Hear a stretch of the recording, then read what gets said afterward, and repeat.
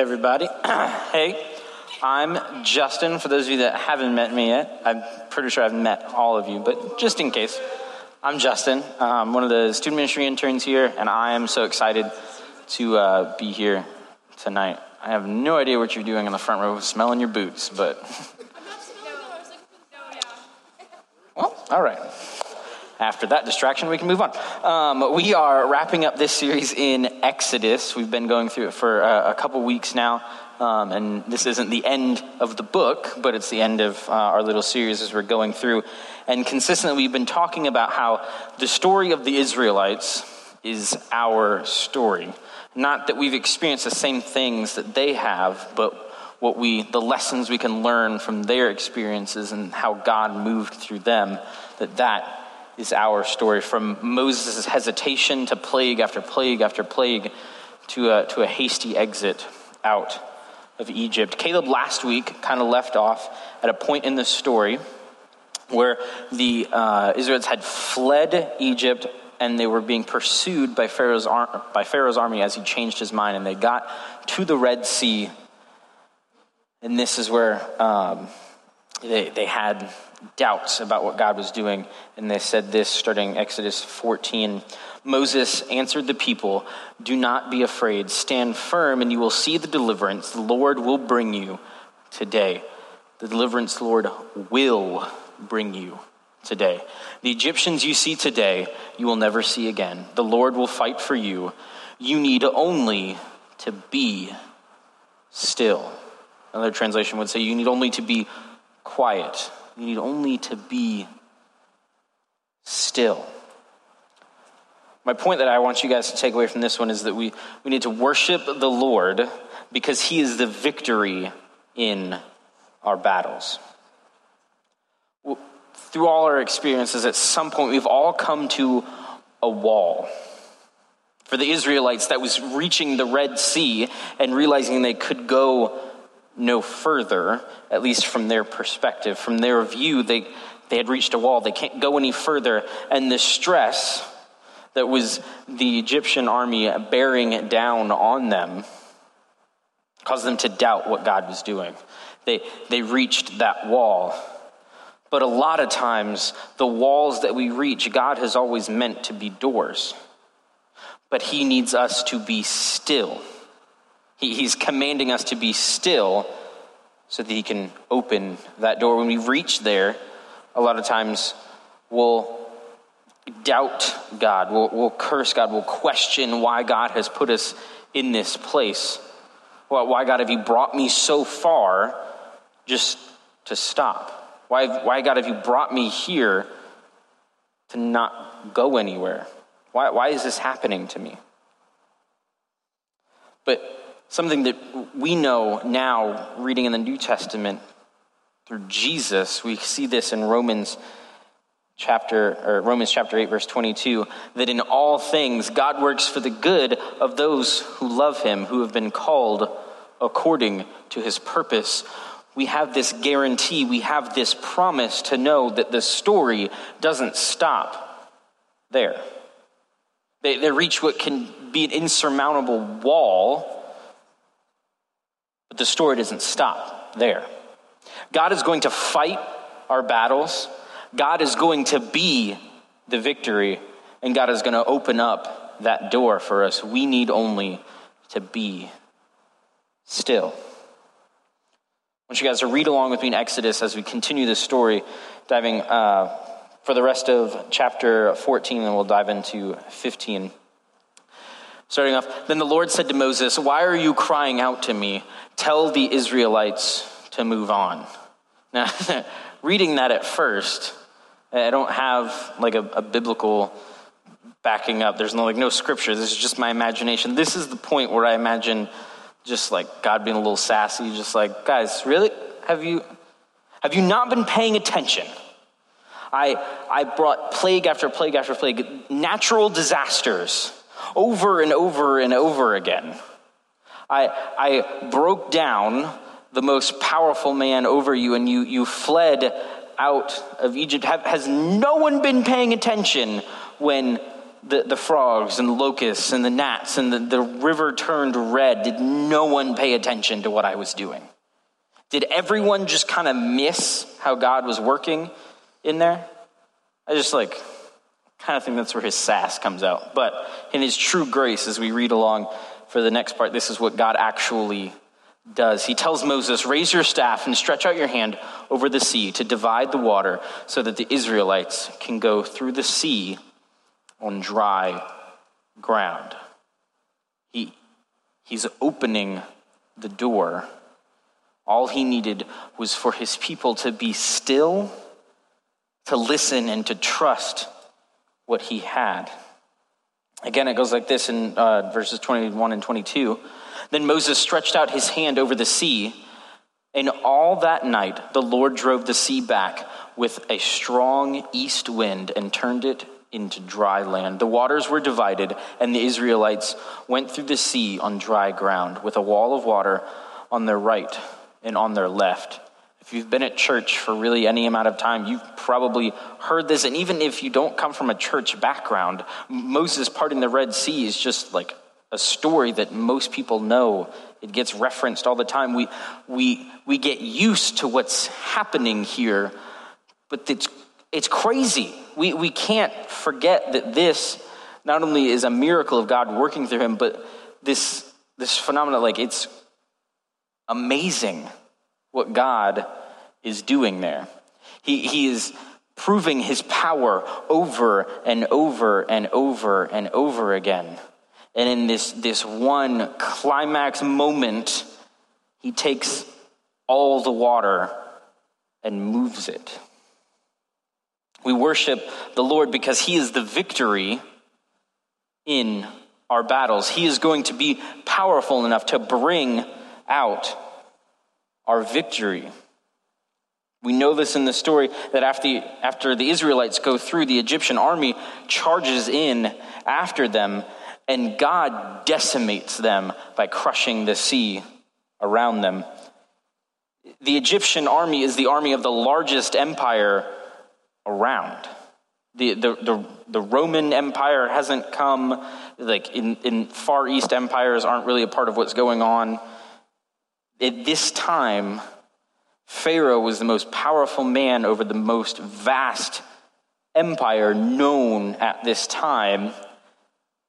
And the God of Abraham, Isaac, and Jacob wipes them out like that.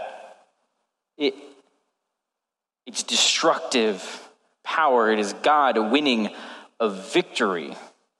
The Israelites didn't have to lay a hand on anyone, that it was God that was going to bring out that victory.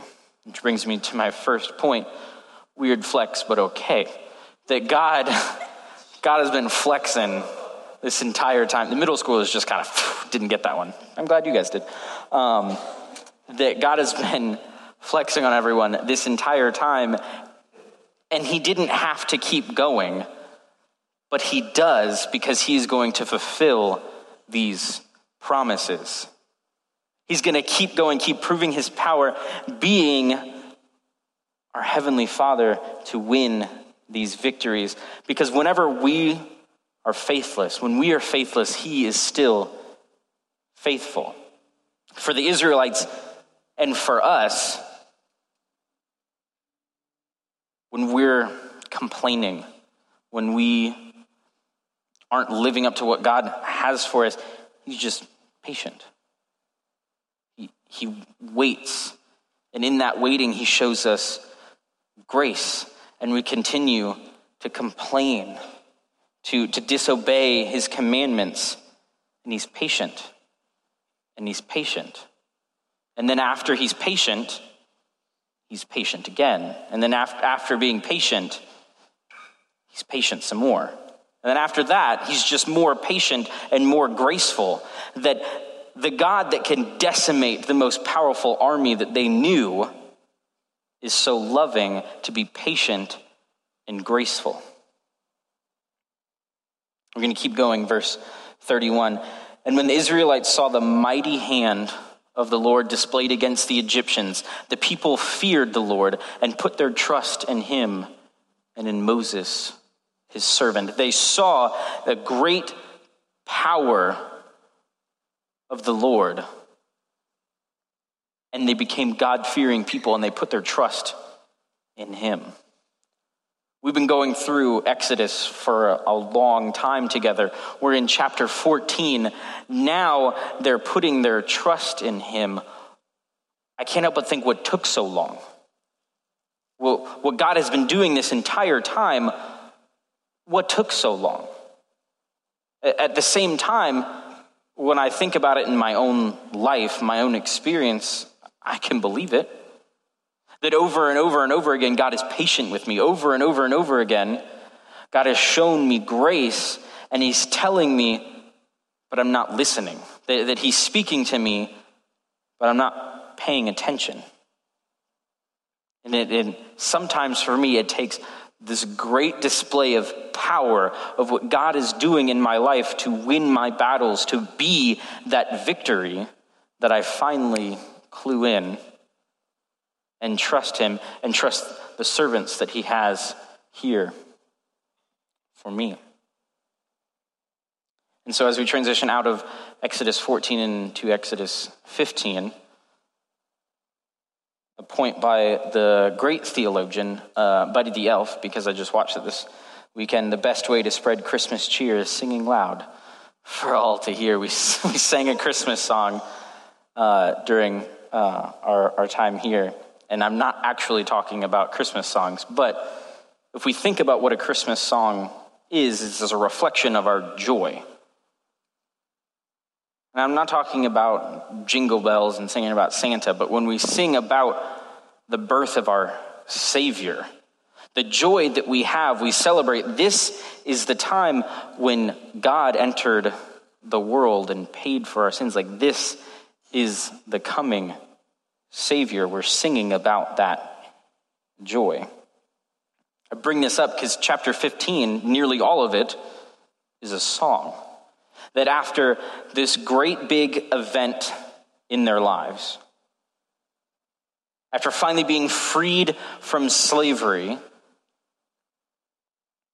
and they trust God, the very next thing they do, Scripture tells us, is they sing. This isn't like a weird thing that like ancient times are like, what kind of instruments? Like, what's going on?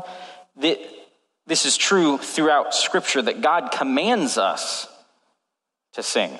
When we think about commands from God, the 10 Commandments, thou shalt not murder, thou shalt sing. Like, don't covet your neighbor's ox, when you need to be singing. Live your life out in a Christ-like manner. I'm also going to command you to sing. We don't think about it in that way, but throughout Scripture, there is a command God has for us to sing. It shows up over 50 times. An example I have, as well as the one that you did earlier, in Ephesians 5:18 through 20, instead be filled with the Spirit, speaking to one another with psalms, hymns, and songs from the Spirit. Sing and make music from your heart to the Lord, always giving thanks to God the Father for everything in the name of our Lord Jesus Christ. Nowhere in here does it say, sing if you're good at it. Sing if you've tried out for the worship band and you're up on stage.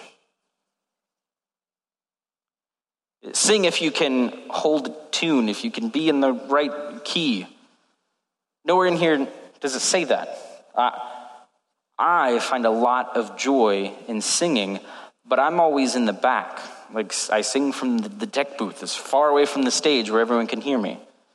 Except for last service with the middle schoolers when they didn't take my mic out of the mix. Like, other than that, I don't sing from the stage.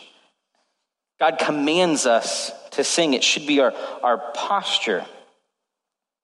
Now, don't get it wrong. God isn't commanding us to sing because he's self-conscious and he wants attention and praise. If we want to look for self-conscious seeking attention and praise, go on Instagram. I've seen some of y'all's Instagram. If that's what you're looking for, go there. But that's not what God is doing. This is a command from God, and it's for our good. If you want to look at it not in a spiritual sense, but in a very logical, scientific sense, in the way that my brain works through logic, that singing, studies have shown over and over again, lowers your stress level. That your body has a physical reaction to singing. And it doesn't matter how good you are at singing.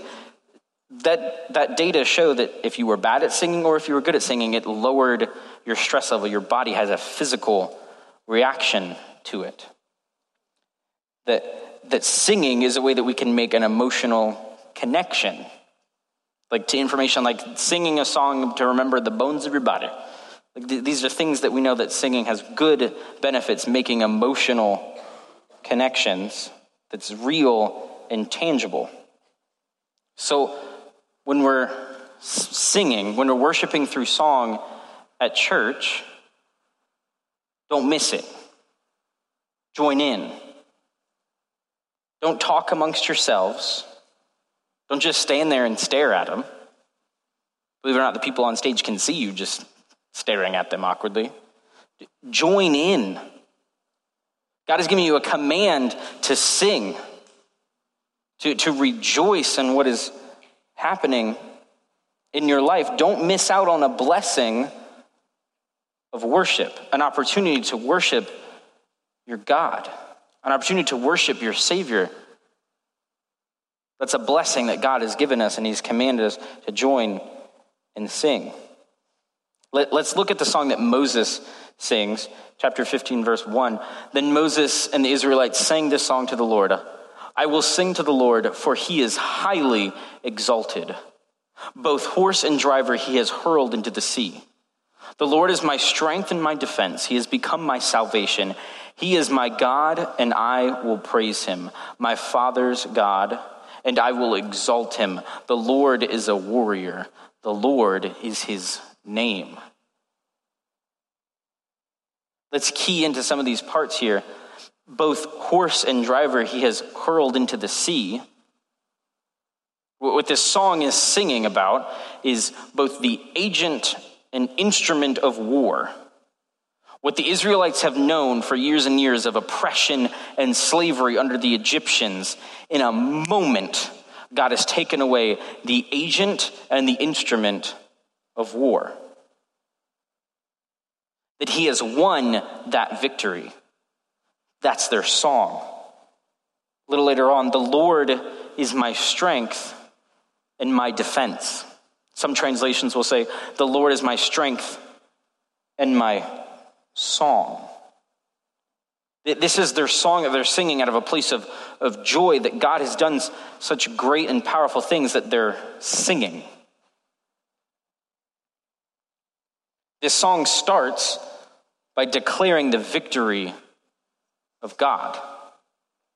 That throughout all that's going on, they want to take a moment and start their song that God, you have won this victory.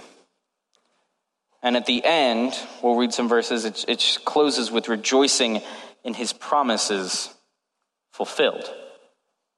Showing us here, Exodus 15:13. In your unfailing love, you will lead the people you have redeemed. He has done the redeeming. He has won the victory. In your strength, you will guide them to your holy dwelling. And then down in 18, the Lord reigns forever and ever. God, you have done this great and amazing thing that you have won the victory, the thing that I have been stressing out for a long time, what's been causing me anxiety, what has been holding me back, that you have won a victory in a moment because that is how powerful you are. And that you have fulfilled your promise to make all things good, and you will continue to fulfill your promises. Singing it is ingraining that in us, remembering what awesome things God has done to overcome what we think is our wall, to overcome and open that door, and to fulfill his promise. As we close out our Exodus series, remember all that has been through here. That their story is our story, and so our posture should be, as they show us here in chapter 15, our posture of worship. Literally, sing a song. It doesn't matter. Praise your Creator. That should be our response. That all God has done for us, declare his victory and rejoice in his promises fulfilled. Worship the Lord because he is the victory in our battles. In the middle of our doubt, in the middle of our fear and anxiety, God wants you to be still and worship him. When it's all you can think about is what's holding you down. When all you can think about is whatever thing you're a slave to, when you're in the middle, God says, slow down, be still, worship him, and remember that God has already won victories, that he fulfilled promises, and he will continue to fulfill our promise. In doing so, we can take something that is bitter and turn it to something sweet. God is calling us from our darkness into light. We've been saying over and over again, he calls us, he draws us out to draw us in, drawing us out of our chains, drawing us in to being children of God. We are consecrated and covered, so we are free to sing his praises. Bow your heads and pray with me. Dear God, as we continue this evening, as we transition back into a time of worshiping through song, God, I pray that our posture will be one of praise. That when we're in the middle of everything that's going on, that we can remember the victories that you have won, that we can remember that you have fulfilled your promise over and over and over again. God, we declare this. We rejoice in all that you've done. We thank you. In Jesus' name, amen.